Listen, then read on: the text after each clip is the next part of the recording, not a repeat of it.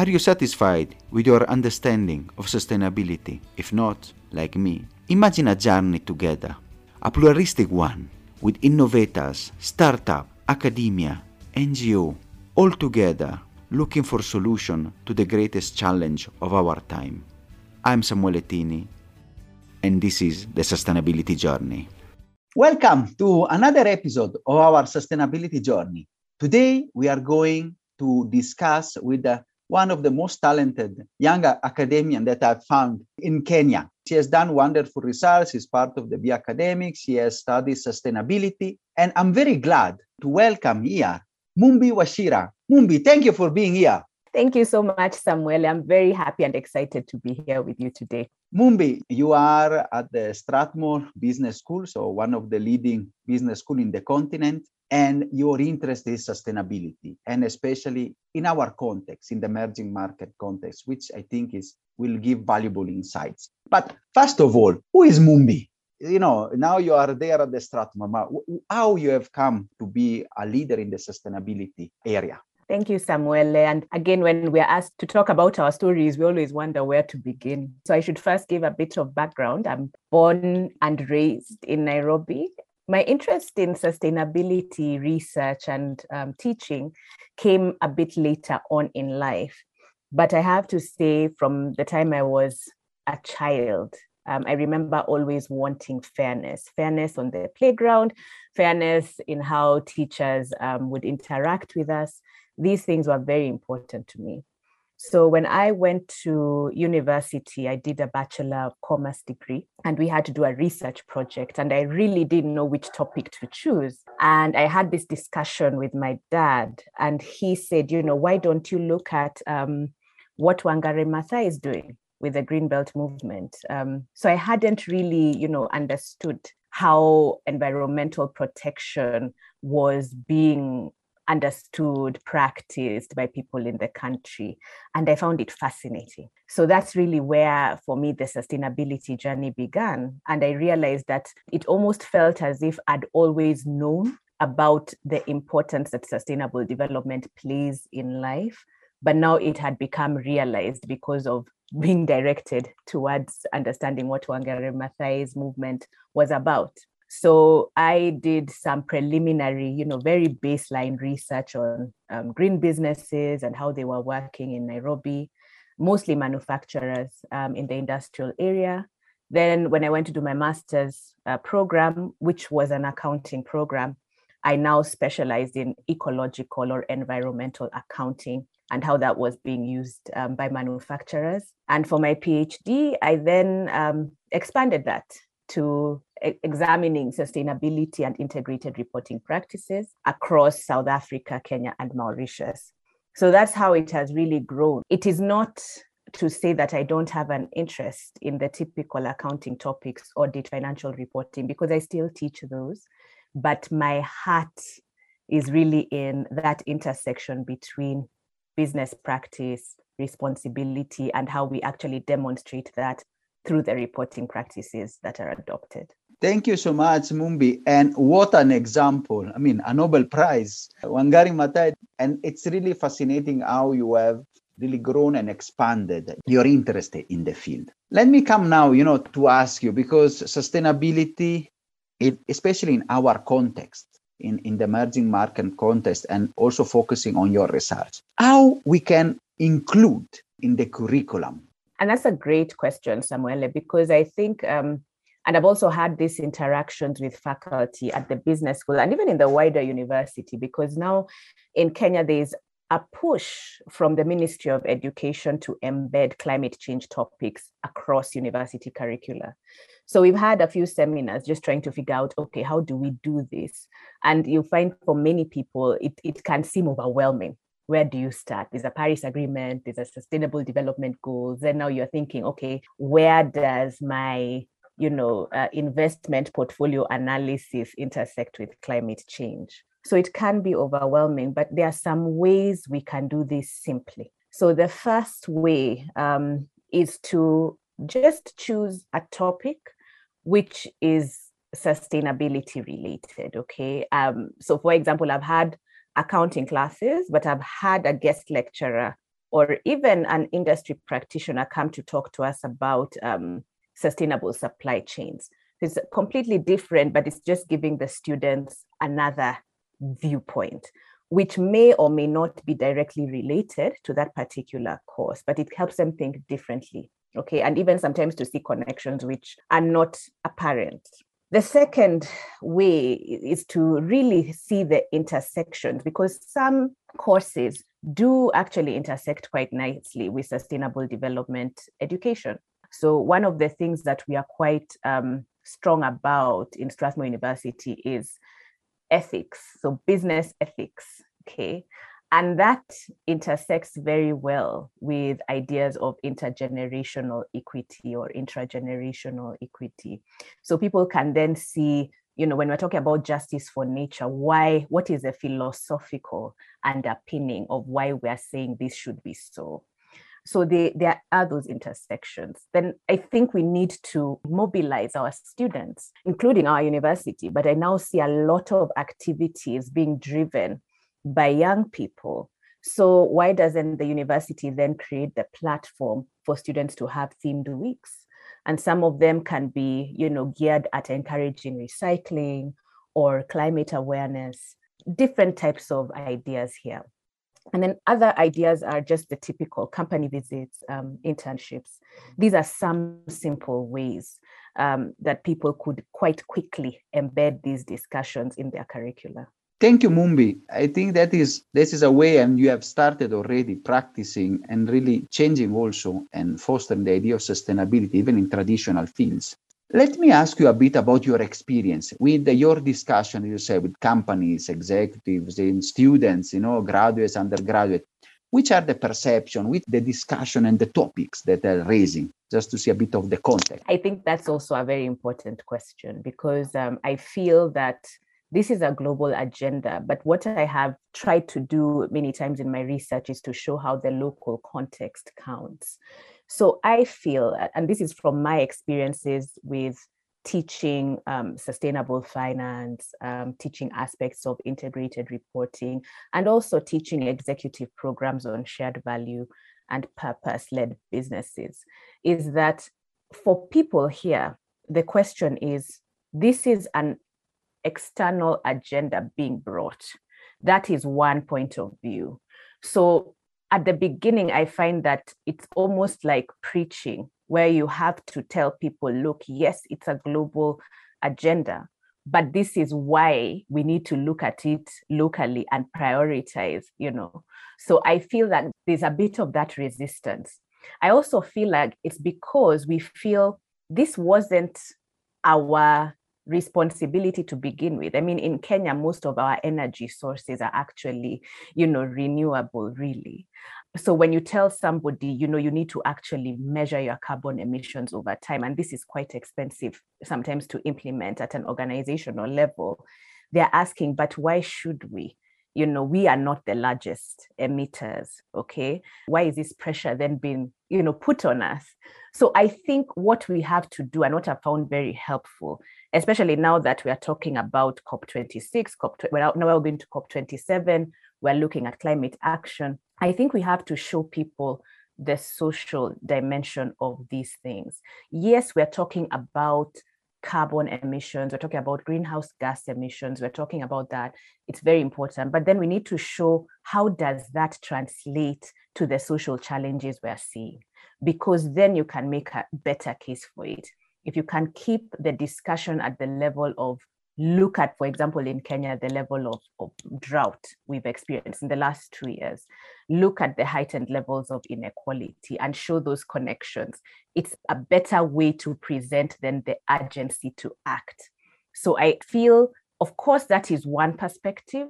And of course, there are other, perceptions people have, which is that immediately when they learn about it, then they are very passionate, and quite anxious to take action.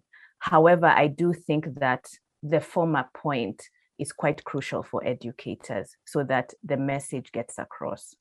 Thank you, Mumbi. And I really like your point, how also to really transform and contextualize in our context here in Kenya. this global agenda, because and be part of our common and shared responsibility for the planet. Let me also discuss common and share, how you are trying to foster also this agenda within maybe peers and alliances and collaboration within the leading business school, especially in the continent. Thank you, Samuel. I think, you see, SDG 17 is about partnerships, you see, and sometimes I feel we throw that term around loosely, but it really is the mechanism through which we can solve these things. So there are different groups that we can think about if we're operating regionally here in Africa. So, for example, for higher education institutions, the United Nations Principles for Responsible Management Education, or what we call UN Prime, is one of those platforms that brings together different universities to collaborate on several issues around sustainable development. So there are research collaborations, teaching opportunities, co-teaching as well. There are opportunities to host conferences jointly. I find this helps. And I am quite excited actually to say, because I am part of the founding committee for the Africa chapter, and there's quite a lot of energy around how can we then bring our business schools together in a way that, can actually encourage other institutions as well, beyond just higher education institutions, but also work together with the private sector, with government, just to create solutions around some of these sustainability challenges that we have, or even how to make the research we do applied. As an academic, you're always being told, publish or perish. You have to put your work in these A-list journals. But the thing is, is that research being read by just 5 people who and are in your academic circle, or is it actually reaching the people who can make that impact real? So that's, again, it's seeing how do we then harness these things. Other bodies that we can think of is ABS, or the Association of African Business Schools, because it brings together, again, African business schools, a lot of the leadership, but also faculty, just to share best practices on teaching, research. And I know even we've worked with them earlier last year, and we have had some very interesting discussions just around education for sustainable development. So these are some ideas around how we can collaborate across. And I also think as we collaborate, we shouldn't only look to collaborate with higher education institutions, but also with other NGOs, private sector institutions, which are also having the same purpose that we do. Thank you, Mumbi. And that's the spirit of the SDG 17. That sometimes, as you say, we throw around what we don't really make good use of it. And I think you have made a strong case there. Mumbi, now I want to also to go a bit deeper, on your research and your work that you have done in sustainability and your research, talking about the reporting, and then we will go maybe to some cases. So which are the key findings, in this context, South Africa, Kenya, and Mauritius, that you have found in your research? I found it very interesting. So this is the main research I did in my PhD, and it's what I continue to build on now. What I was mainly focusing on was understanding, how is sustainability reporting, which is how companies, will record or capture their ecological, social impacts, over time. And does this actually correlate with their performance? And I found it very interesting, because I think the first thing I really have to say, because I have to talk about South Africa here, is that it really is, in my view, from a reporting perspective, a model for Africa. Looking at the history of the country, you find that from the 90s, there was already a code of corporate governance that then set the baseline for the country to actually develop what we now call integrated reporting, and a kind of, a more summarized form of sustainability reporting. And that has now become an international practice. So it's linked a lot to their political history, wanting equity, wanting justice, seeing the organization as a corporate citizen. And I've seen that same idea replicated in Mauritius and in Kenya. So the first thing is understanding that history does play a role in the kind of reporting practices that we tend to see. The second aspect that I saw across these countries is I felt typically researchers will talk about typical theories that one can use to study these kind of practices. We talk about responsibility for not just shareholders, but a broader set of stakeholders. So we have stakeholder theory. But what I proposed in my dissertation was, look, if we're going to give local understandings, what are the local, even if they're not theories, concepts, ideas which can help us to make sense of the way these practices are emerging? And I found two main ones. There's what we call Ubuntuism. I think that one is quite well understood by a lot of us, which is that it is not about only one individual, but the community. And then the second aspect is what we call Africapitalism, which is really, yes, a sense of prosperity that define our communities, but also, again, this sense of connectedness. So I thought these are ideas that we can use as a lens to study this kind of reporting practices, because what I really found was, whereas historically Western countries have tended to focus a lot on the ecological dimension of sustainability reporting, the waste level, the emission levels, etc. For African countries, at least those three, the society matters more. Okay, we are able to see those impacts quite strongly because of the problems that are confronting us. So when it comes to those social reporting metrics, okay, the way the community is engaging with the company, okay, the way employees feel, how they are treated by the company, these tend to actually hold more weight and tend to be prioritized more by companies here. And I feel, it is a bit different when you compare, say, with most, Central European countries, for example. And then I think the final thing I would also want to talk about just briefly is this idea of diversity. So I feel if we talk about it in the US, the importance of diversity, that's a key social metric or social reporting metric. We'll talk about, African Americans, there's that clear racial distinction. But for Africa, it's really ethnic, in some countries. However, when it is in South Africa, it tends then to morph into racial diversity because of their context. So I think it's understanding that, there are these similarities across, but there are also these differences as well that we have to be aware of as we are studying the practice.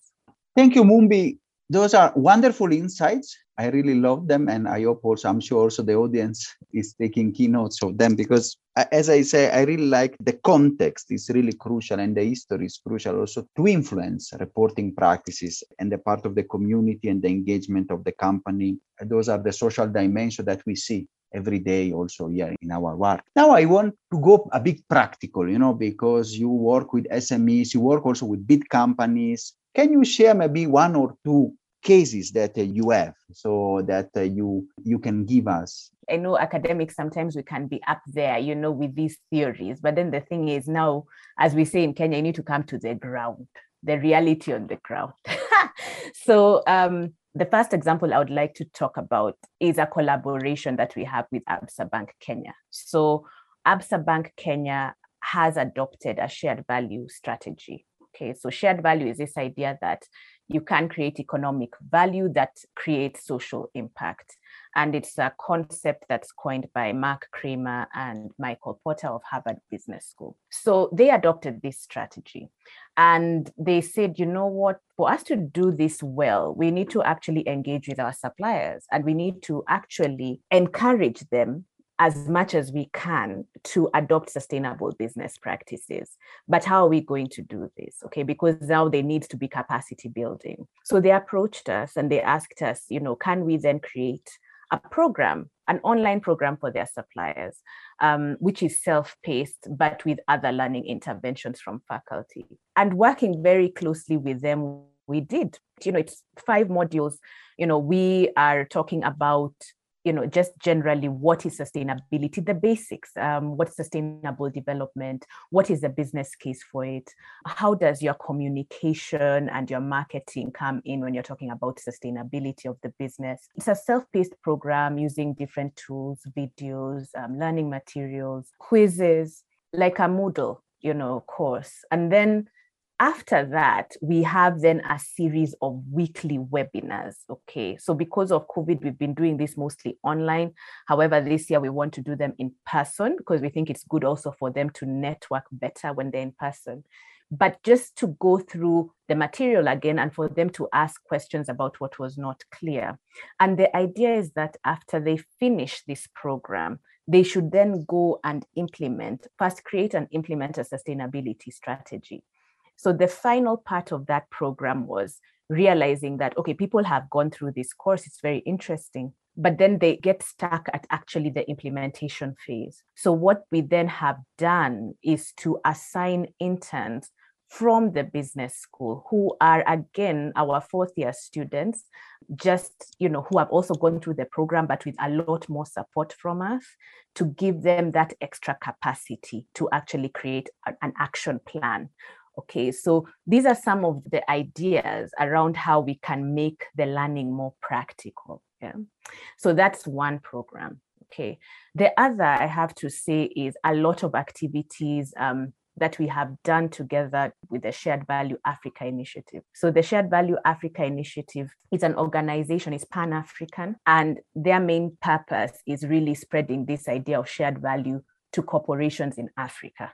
Okay, so the CEO, Tiki Barnard, we did work very closely together and still work closely together to facilitate an executive course on creating shared value that targets mostly mid to large-sized firms that want to create, as ABSA did, a shared value strategy. And the beauty of this course is that I have to say, Mark Kramer actually shared with us the curriculum that Harvard Business School has for their program.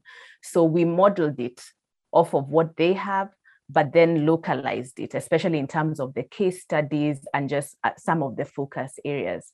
So these are two examples I can give, but really the idea is trying to find out how is this knowledge going to permeate to businesses. And I think one thing I should also add, Samuele, which I feel is crucial, and it also came out in the research. In my research, I focused mostly on listed firms, but this is not, the main drivers of our economic growth in Africa are SMEs. So as I've seen with the ABSA training and others as well, is we need to find the language, that is useful for SMEs. We need to make it easier for them to understand what the business case for pursuing a sustainability strategy is. And then we need to give them the resources that they need to do it easily, because they are constrained as well. They're working in a harsh environment against many odds. So that, I think, is on us as educators as well, to think about how the translation happens at that level. Thank you, Mumbi. They are wonderful insight. And I love the one for SMEs. I think this is critical and is also context-based. I think you have given us wonderful insights and a lot of food for thought for improving and establishing sustainability in our curriculum, also practical cases. And the ABSA case will be a changer, especially for our context in Kenya, enabling SMEs to really embed the share value and the discussion, and also improve their performances. As we are going now to the end, I want to ask, from your perspective and your work, a message that you want to give to our global audience that is listening to us. Wow. I think first is understanding that once you see it, you can't unsee it. And I've had this conversation many times with many different people, which is once you realize that we do have a very urgent problem at our doorstep, then you really have to find a way to put a stake in this fight. As Sanda Ojiambo, who is head of the United Nations Global Compact, says, I think it's realizing that sustainable development permeates everything we do. It's understanding that we really want to build a future that other people who have not yet come will thrive in. You see, I have an accounting background, and people usually are like, but how does this come in? But it does, okay? It comes in finance, it comes in the STEM-related fields, of course. It comes in history, it comes in philosophy, it comes in psychology. So I think it's what I would like to tell those who are listening here is to find where can you plug in. And sometimes it doesn't have to be something very complex, you see. It's a conversation you have. It's a podcast like this that you listen to, just to raise awareness and understanding of the problem.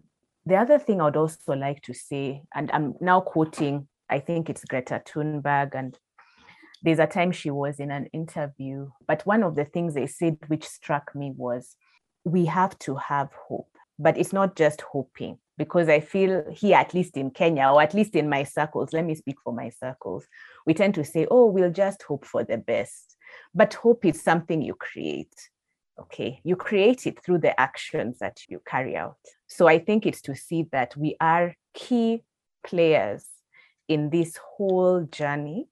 And I think once we realize that, then we can build a better future. So those are the messages I would want to leave everybody, to hold on to hope, but to act for it as well.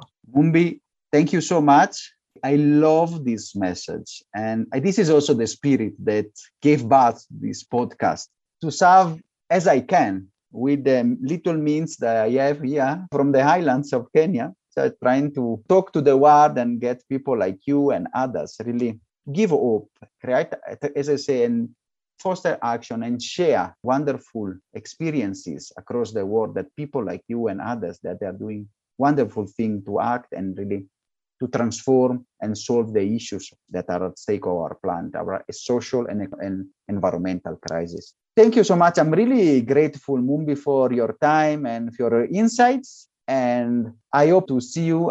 We are here in Kenya together, and then we can see where the research and the work is taking you. And I wish you the very best. Thank you so much, Mumbi. Thank you, Samuel. I've really enjoyed this. I'm so grateful for this opportunity to share. And I'm inspired by all the work that you do. You have just said it is showing others what is possible. I'm just very honored to be here. I've listened to so many of the episodes. Please listen to the other episodes if you haven't. They're amazing. And yes, you are welcome for a cup of tea in Nairobi, and I will also visit as well for the cup of tea on that side.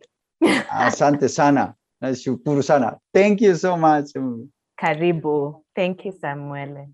Are you satisfied after this wonderful episode? Let's continue together our sustainability journey.